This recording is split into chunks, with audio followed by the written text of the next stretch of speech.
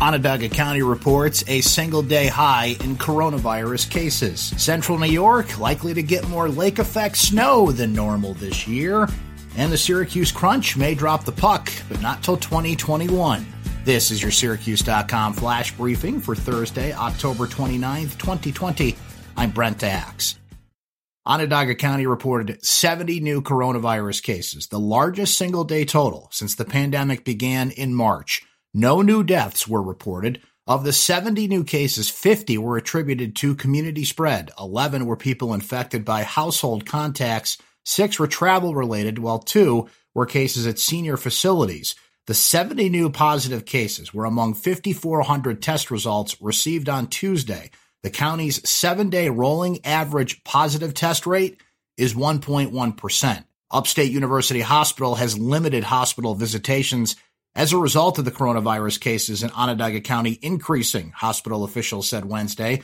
Visits had been allowed from 2 p.m. through 8 p.m. every day, though any visitation will now have to follow strict guidelines. Get that snowblower tuned up. Central New York, we're likely to get more lake effect snow than normal this year, according to the National Weather Service.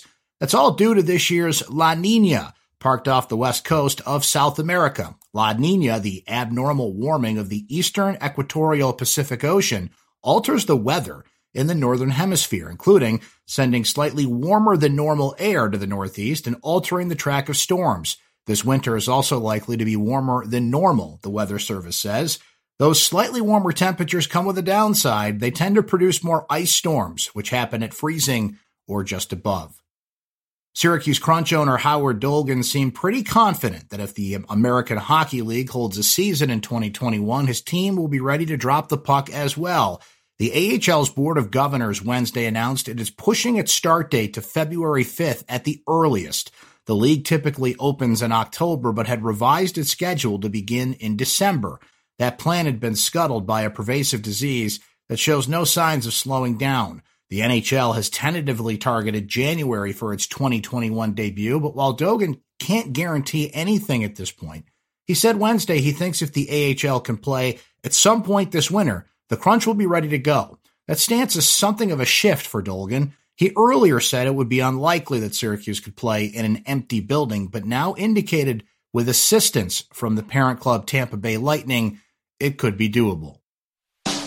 That's your Syracuse.com flash briefing for Thursday, October 29th, 2020. I'm Brent Axe. Stay safe and enjoy the rest of your day.